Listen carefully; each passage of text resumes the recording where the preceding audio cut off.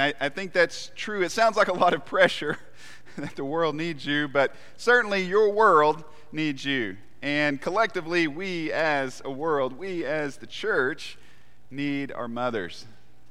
Women are such an important part of the kingdom of God, such an important part of the Lord's church. And I'm thankful for the opportunity to appreciate and commend the women among us, especially the moms. As I said earlier in the service, we're probably treating you today like we should every day of the year, but at least on one day we think about that.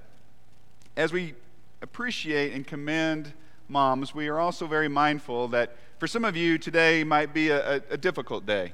Maybe today is a little bit heavy on your heart. Maybe you've lost your mom recently, or you've lost your mom in the past. Maybe you want to be a mom, but for whatever reason, that's just not happening. Maybe you've lost a child, you've lost a pregnancy. If today is a difficult day for you, I want you to know that your church family shares in that pain, that we want to come alongside you, and our hearts are heavy for you as well. Most of all, we hope that you'll find the comfort and peace that only God provides. We'll look wherever we look in this world for comfort and peace and to fit things together, to make sense of things, and we won't find those things with the answers that the world comes up with. Those can only be found through God, and so our prayers are with you. But we do want to honor our moms today. I think some of our section hosts are helping us, so guys, if you could come up and get some of these flowers up here and be ready to go. We're going to give you, moms, a small token of our love and appreciation.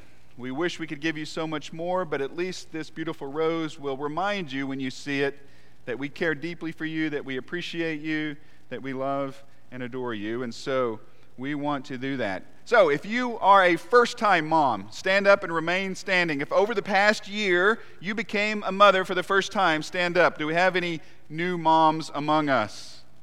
All right, very good. All right, joining them are our grandmothers. If you're a grandmother or a great-grandmother or a wonderful great-grandmother or a great-great-grandmother, all grandmothers, stand up and receive your rose.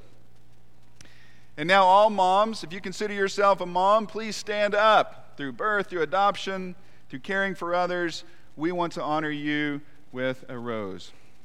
So remain standing until you get your rose so these guys will know who to give a rose to. If you have a specific color request, you can work that out with the guys, I don't know.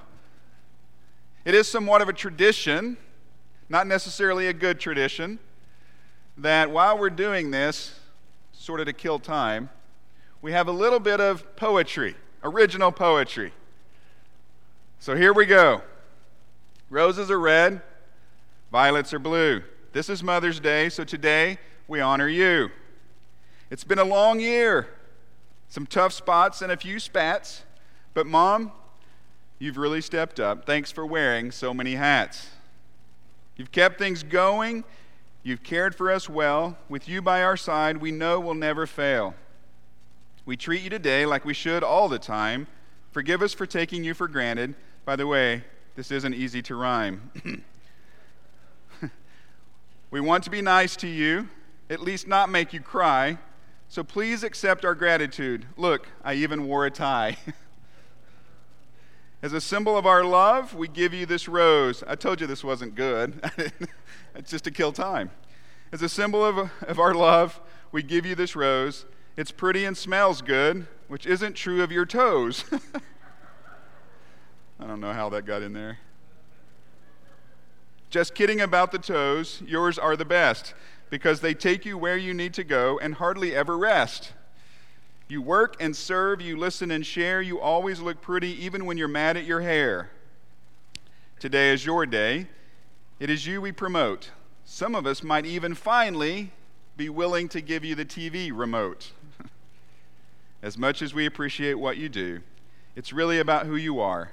You are loving and patient and kind, and in this dark world, you are our true shining star. Well, there you go. Did we get everybody? Thank you, fellas, for helping us out with that. Good job. And moms, please know that we do love and appreciate you. Let's offer a prayer of blessing on behalf of our moms and grandmothers with us today. God, thank you so much for your mercy, for your grace. Thank you for gifting us with people in our lives, people that mean so much, people that pour into us in ways that we sometimes take for granted, ways that we don't always see, ways that we don't appreciate till later in life. Thank you, Father, for our mothers. Thank you for those who have invested so much and continue to invest so much in the lives of their families. This world truly does need mothers. And Father, I'm also mindful of those for whom this day is difficult, for whatever reason, God. I pray that today you would wrap your arms around them, that you would give them peace and strength and comfort, that you would provide what they need through you, through your grace and through your love. So, Father, thank you for today. Thank you for this chance to be together, to worship. Thank you for our mothers. Thank you for our fathers. Thank you for those who mean so much to us. In the name of Jesus we pray. Amen. As we begin to emerge from this pandemic, in many ways we are entering a new and unknown world. There will be new obstacles and new opportunities. Much the same could be said about Joshua and the Israelites when they crossed the river and entered the new world of the Promised Land. What was God's answer for their uncertainty? A constant and compelling message we all need to hear. Be strong and courageous. If you have a Bible, you might open it up to Joshua chapter 3. That's where we're going to spend some time today. Speaking of moms, maybe you saw the story of the mother who now lives in Texas but did live in Oklahoma. The story came out, I think, last week. She was charged with a felony. Do you know what her crime was? Evidently, 22 years ago, she rented a VHS videotape from a movie rental store, and she never returned it. 22 years. And she's been charged with a felony, something like embezzlement of rental property or something like that. And she had no idea. She had no idea for years. When they asked her about it, she said, I didn't even rent that movie. I think it was called Sabrina the Teenage Witch. I don't know. I think it's a kid's show maybe. I'm not even sure what that is. But she said, I've never even watched that show. And she said, I think my boyfriend at the time rented the movie for his kids. And she said, I'm innocent. Well, authorities have wiped her record clean, and they've taken care of it. But as she recalls the last 22 years, she says, I know I have not received jobs and job offers because of that being on my record. She says, that has affected me. And it probably has. You know, there's a truth that story reminds us of. Something we all know, and that is that the actions of a person can have far-reaching effects on others, on the community. That's the case in families. That's the case in churches. That's the case as we look today in our Bibles. That's the case of the people of the Old Testament, the Israelite people. One person's actions, or a few people's actions, or a group of people's actions can impact and have far-reaching effects on the community, on others, sometimes for years to come. And so for Israel, God had brought them out of Egyptian slavery. And by his incredible mighty hand and his provision and his protection, he has led them through the Red Sea. I mean, walking through the Red Sea, they should have looked around them and thought, we're on the right side. We need to stick with God. And yet, as they go through the Red Sea, they're one step closer to the Promised Land. What do? They begin to cry out to God. They begin to complain to God. They begin to want to go back to Egypt. You see, their decisions, their attitudes, their actions would have far-reaching effects on the community. Because basically what God did is he gave them, at least this one generation, what they wanted. They didn't want to go forward. They didn't want to go into the land. And so he said, okay, then go into the wilderness and wander there for 40 years. And for 40 years, that's what Israel did, while a whole generation of disgruntles and doubters died off. And now, as we pick up the story, God is ready to lead them forward into their God-ordained destiny, into the new world, into the promised land. So they're on the river's edge. They're peering into Canaan, just across the river. And I wonder, would they learn from the past? Would they learn from other people's actions? Would they enter the land with strength and courage, with faithfulness to God? Would they trust God, who brought them this far, to continue to bring them to the promised land? As they wandered in the wilderness, did they also wonder? I mean, think about that for a minute. I worded it that way because I want us to sort of think about what the attitude was, what the heart, the mindset of God's people was. If you're wandering around in the wilderness for 40 years, would you take any time to reflect on why we are here? Do I have some responsibility in this? Is it because of my actions? These are the things I wanted. I didn't want to go forward, and so now I'm not. How did that work out for me? Maybe the wilderness was a time to wonder about their own actions, to wonder about the ramifications of those actions, but more than that, to stop, to pause with a sense of wonder and awe, to reimagine what life is like with God and submitting to God rather than trying to take control from God. To just pause and stand in awe of our holy God who provides, who protects, who is faithful to us. In many ways, I think this past year has been an opportunity for us to pause, to stand in wonder, to look for God, and maybe even to consider what we have brought to the table. Not that any of us have caused a pandemic or anything like that, but what responsibility do we have in life and in how life is going and how family is going and how church is going and how our culture is today? What responsibility do we have? I think a sign of a spiritually mature person is one who acknowledges that he or she is not perfect, that we have failings and flaws. And maybe that's part of what Jesus meant in those beautiful Beatitudes in the Sermon on the Mount in Matthew chapter 5, verse 3, when he says, "Blessed are the poor in spirit." The poor in spirit. Those who take inventory and they realize that they are spiritually bankrupt. When you read Israel's story, there seems to be so much pride and so much stubbornness and so much arrogance trying to take control away from God. That's not the way of Jesus, as Jesus would reveal years and years later. Sometimes it's our way. And so did they simply put the excuses that they made and their complaints and their fears on shuffle and just play them over and over for 40 years? Or did they look above those circumstances? Did they stop and look for God? Maybe God knew they needed a time of spiritual reflection. Maybe he knew they needed to pause with a purpose before entering the land. So that's what God did. He built in a pause. The Israelites didn't get a running start as they crossed the river and went into Canaan.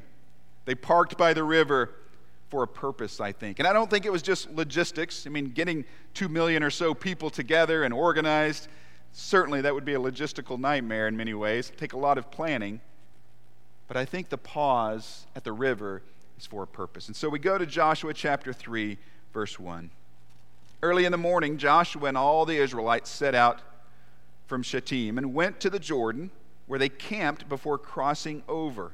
After 3 days, the officers went throughout the camp, giving orders to the people, "When you see the ark of the covenant of the Lord your God and the Levitical priest carrying it, you are to move out from your position and follow it.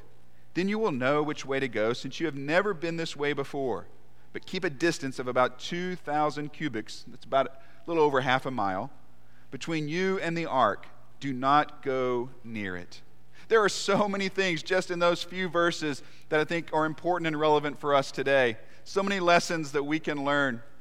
The first thing I want you to notice is, look how many times, chapter 3, verse 1, all the Israelites.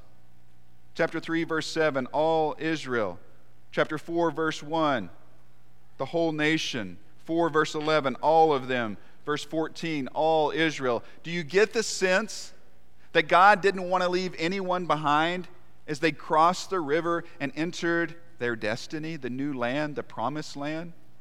Yes, he allowed an entire generation to die away to get really what they were asking God for. By the way, isn't it amazing that sometimes simply what God does is let us go the path that we choose? Sometimes we get so mad at God. Why would you send people to hell, God? Why would you condemn people? And quite often in the text, what we see is God just simply gives us over to our desires. We say, God, I want to go this way. And it breaks his heart, but finally sometimes he says, okay, I'm not going to force you. So he lets a whole generation of Israelites die in the wilderness. But now it's time for those who are left to go into the land. And he wants them to be together. He wants them to be unified. He wants them, all of Israel, to follow him. In fact, he wants them to be united in mission and motion. Their mission to conquer their land. Their motion or their movement forward. Not backward, not standing still, but moving forward. As we face this new world in front of us, people have talked about the new normal or the post-pandemic world. What is it going to be like? You're probably already tired of hearing those phrases, kind of like we were a few months ago when we heard unprecedented.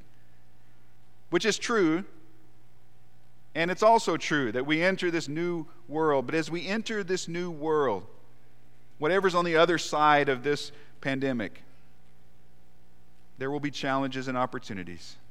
And it is vitally important that we go together, that we are unified in our mission and our movement forward. We are trying to move beyond a difficult year, and it's going to take all of us working together and being together to do that. And yes, not all of us agree on everything about the pandemic or politics or a number of other things happening in our world. I actually heard someone the other day say that they thought cats were better than dogs. We're not going to agree on everything. But we agree on Jesus being Lord. And we agree on his word, the word of God, being our authority. And we agree on our mission to make disciples. And we agree on so many things that come from those basic tenets of our faith. We find unity in Jesus. And so as we continue to step into the future, we must go together. And I can assure you that Satan wants to do nothing else than tear us apart. I have seen, and I'm sure you have seen, over the past 12, 14 months, Satan at work in the church, trying to just get a foot in the door, just trying to cause some kind of crack in the foundation so that he can cause the church to crumble apart, so we will turn on each other. Satan doesn't have that power. We cannot allow that to happen. I'm so thankful for the spirit of unity among this congregation, among this church family. I'm so thankful for the sense of solidarity. I'm so thankful that many of you who are involved in ministry or ministry leaders or all the things that you do to minister to people, maybe even not in a formal way as a part of an official ministry of this church, but that didn't stop. You continued to find ways to do that. You adapted, you innovated, you pivoted, and you continued to minister to people and continued to have an impact on this world. I'm so thankful that we are held together by our common faith in Jesus and our mission to make disciples in this world. May that always be the case. Jesus prayed for us. Before he went to the cross, he's in the garden. John 17, he prayed for a lot of things. He prayed for his disciples, but he also prayed for those who would believe in him through their message. That includes us. And what did he pray? That we would be one, that we would be unified. Why? So the world would believe that God had sent Jesus. So the world would believe in Jesus. Our unity, our solidarity bears witness to the validity of Jesus to this world who desperately needs Jesus. So that unity that we're talking about, we know this. It doesn't always mean uniformity. It doesn't always mean agreeing on everything. It doesn't always mean thinking the same way. But it does mean being unified in our mission and in our motion, our movement forward. under the mighty hand of God. And it means taking care of each other and yielding to each other. Speaking of motion or movement, that's one of the major themes in this text. Back in verse 1, early in the morning, Joshua and all the Israelites set out from Shittim and went to the Jordan, where they camped before what? Before crossing over. The root of that word, that phrase, crossing over, is used over 20 times in chapter 3 and chapter 4. This passage is about the passage of God's people. There is movement, there is motion. They are moving forward. They cannot stand still. They cannot go back, as much as some of them, at least their relatives before them, wanted to. God desired that they step boldly and courageously into the future, that they continue to move forward. Will that future be different from their present and their past? Yes, probably, most likely. Will there be times where it's not very comfortable in that new place? Absolutely. There are inhabitants of the land. There is opposition there. There will be times when you will experience discomfort. Will there be challenges there? Will there be obstacles there? Yes. But God says, I want you to move forward with strength and courage. And remember, as we said a couple of weeks ago, the strength and the courage isn't us standing up in our and with our own strength. It's leaning into the strength of God. And that's how we can move forward, because it's not up to us. It's not by our power, our goodness. It's under the mighty hand of God. God's people must move forward. The church must move forward. The body of Christ is a dynamic, living organism, not static. And as we move forward, we embody the love and we share the gospel and we shine the light of Jesus in this world. Will it be different at times?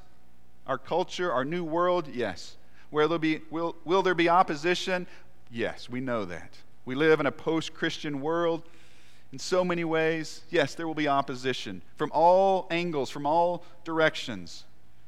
Will it cause us discomfort? Most likely. But comfort isn't the highest standard of our faithfulness. If something makes me uncomfortable, it makes me uncomfortable, and that's it. You see, there will be obstacles, there will be challenges, but we must move forward. And maybe God is positioning the church in this place at this time for just such a moment as this. Have you thought about that?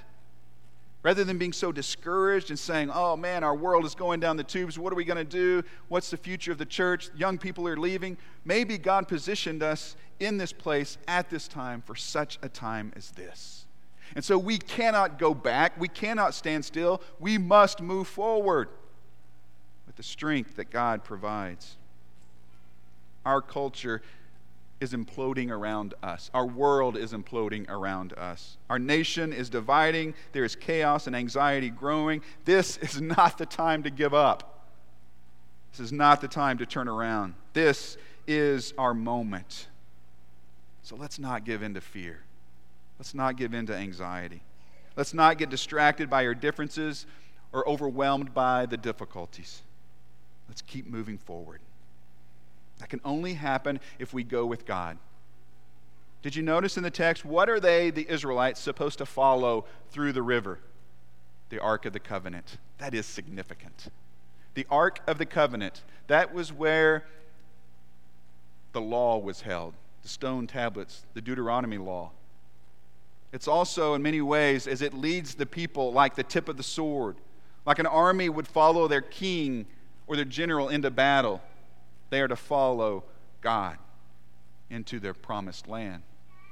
And what did it symbolize? It symbolized the presence of God among the people. It was this symbolic presence of God. And that's why they were told to keep a distance from it, over a half a mile, to follow it, but to keep a distance, a reverence for the presence of God. All that to say, God was with them. God was leading them. And we must follow God and follow His word into this new world as we move forward. The Ark of the Covenant represented God, and it held God's word. And quite literally, the people were to follow God and His word. We are to do the same. The authority of Scripture cannot be compromised for the sake of our culture. We go with God, and we go submitting to the authority of His word. Not the authority of our traditions, not the authority of our opinions or our personal preferences. All those are fine. They do good work. But our authority is Scripture. The Israelites were to follow the presence of God. And for them, it was more than a symbol. Throughout the text of Joshua, the Israelites are told to meditate on the Word, to obey the Word.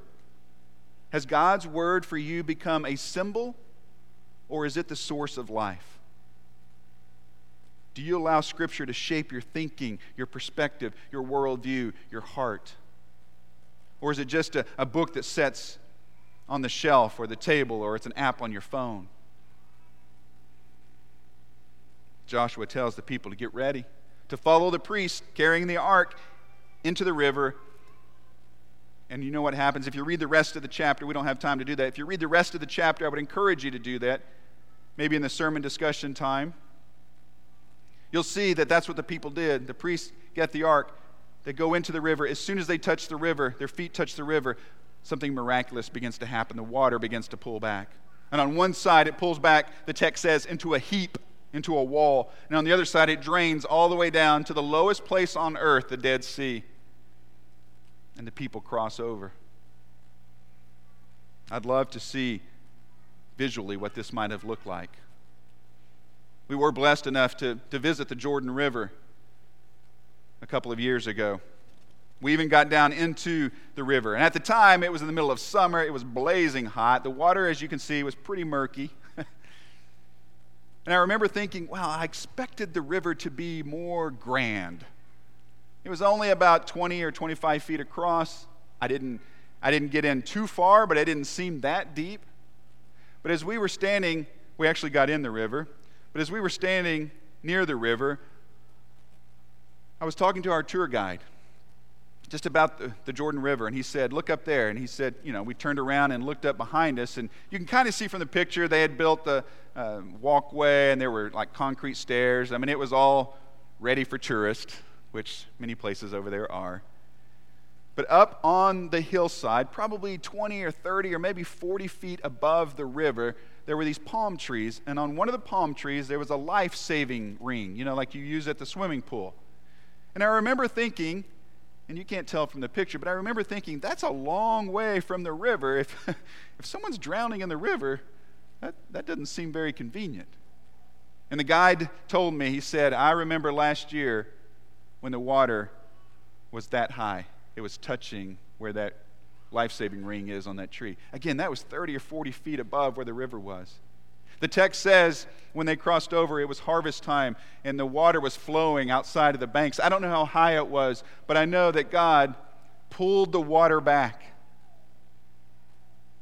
And there was this wall of water on one side, and there was no water on the other side.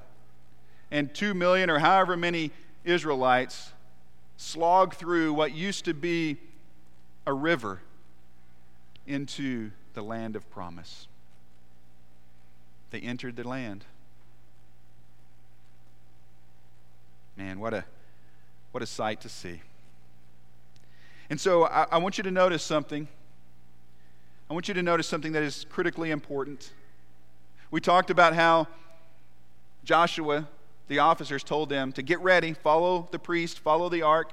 And then we talked about how that actually happened and they entered the land. But there's something in between you need to see. Joshua 3, verse 5. Such an important verse. Joshua told the people, consecrate yourselves, for tomorrow the Lord will do amazing things among you. Consecrate yourselves, for tomorrow the Lord will do amazing things among you.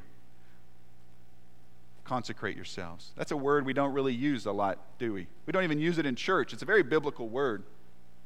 It means to set yourself apart.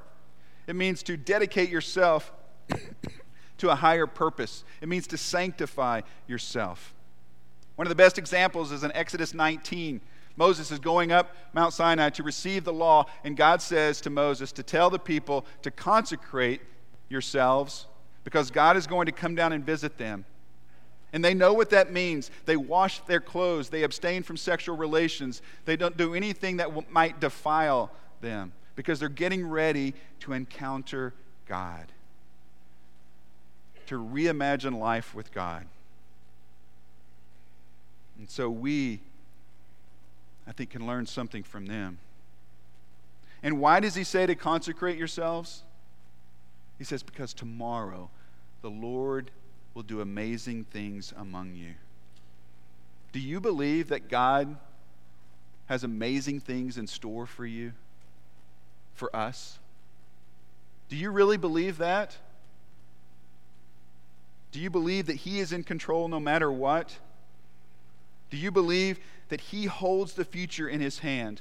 You see, around here, I don't think, and around most places, I don't think we use enough God language. We use a lot of me language. Sometimes we use we language, but we don't use a lot of God language. God is almost like the silent partner in the whole thing. Yeah, we know he's there, but we don't really know what to credit him with. We don't know what to say about him. And by the way, if I do say something, people may look at me funny or treat me differently. He's the silent partner in this arrangement. We need to use some God language. We need to acknowledge that God can and will do amazing things among us. And when he does, give him the credit. Give him the glory.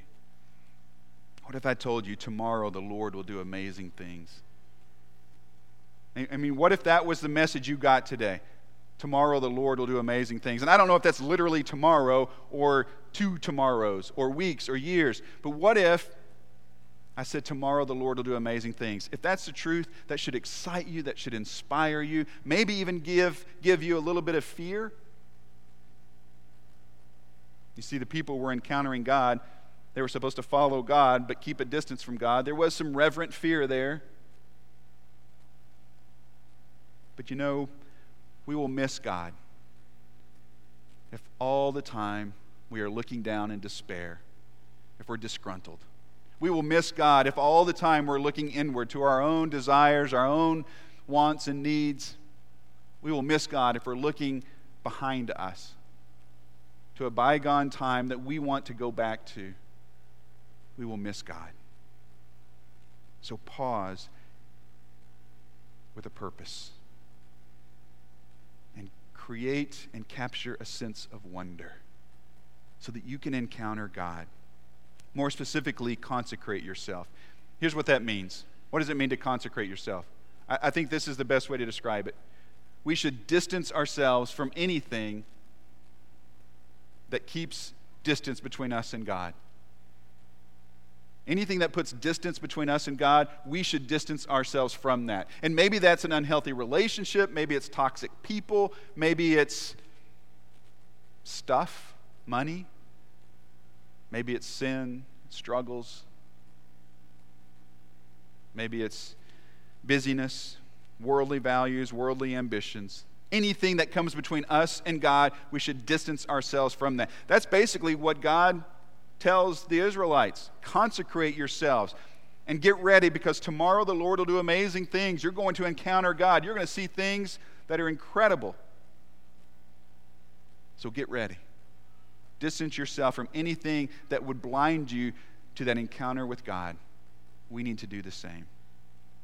And I think as we do that, we need to remember that consecration and confession often go hand in hand. They are often companions on the same journey. And just as we don't say much about consecration, we don't talk much about confession, and we certainly don't confess much. After all, if I confess, then other people see my flaws. I have to admit that I have wrongdoing. And I'm trying to build my image. I'm trying to look good in front of others. I have insecurities. I think if we're going to prepare ourselves to encounter God, it will demand confession. When is the last time you confessed out loud? You confessed wrongdoing. When is the last time you said, I'm sorry? When is the last time you acknowledged your flaws and your failings? I'm not saying when is the last time you pointed out someone else's, your children, your spouse, someone at work. When's the last time you looked in the mirror and did that yourself. See, I think there's something valuable about stating it, about saying it. You know, when you fly and you sit in the exit row, which I usually love to do because you have more leg room, but I don't know if you've flown recently with everything going on, but now it's different. I don't know. Maybe it's certain airlines, but now you got to pay. They charge you like extra $27 if you want to sit here, this part of the plane, or this part of the plane, and so it's very specific. I'm so cheap, I just wait, because I'm not going to pay extra. I'm on the airplane. We're all going to get there, hopefully, right? And so I end up with the seat, right by the bathroom and the screaming babies at the very back of the plane. That's fine. But sometimes, back in the good old days, when you travel in the exit row, what do they always say to the people in the exit row? You have some responsibilities, don't you? You know, if this thing goes down, there's the door, you need to open it, you need to help people. Can you do that? And if you've flown, you know that they don't just accept a nod or a grunt, right? What do they say? The flight attendant says, I need verbal confirmation. You have to say, yes, or I will. There's something about saying it that puts you on the line. There's something about saying it that causes accountability. There's something about saying it that makes it real. As we consecrate ourselves and prepare ourselves to encounter God, to be led forward into the new world by His mighty hand, there is great value in confession, in saying it. What do you need to say? And to whom do you need to say it? It's Mother's Day. Maybe you need to say it to your mom. Moms, maybe you need to say it to your children or your husband. Husbands, maybe you need to say it to your wives. Maybe you need to say it to your church family or your friends. What do you need to say? Distance yourself from anything that puts distance between you and God. And consecrate yourselves. For tomorrow, the Lord will do amazing things among us. I hope you believe that. I hope you embrace that. Today, I hope you have an opportunity to rest in the wonder that is an encounter with God. And look for Him. And as you look for Him, confess. Be consecrated. Today's probably a busy day for you, but if it works out today or maybe later in the week, maybe you can use the sermon discussion resources we provide. Short video, discussion guide. Sit down with those in your house or with friends or people in your Bible class or others and just walk through some of these passages and begin to apply them to your context. I would encourage you to do that. Obviously, we provide an invitation at the end of most services. It's an opportunity to confess, and maybe you want to do that today. It's also an opportunity to confess not necessarily sin, but to confess, to declare your faith in Jesus and to be baptized into Christ. If that's the choice you're ready to make today, we celebrate with you. We're so proud of you. We'd love to help you. Whatever your need is, we invite you to come as we stand and sing. I just want to be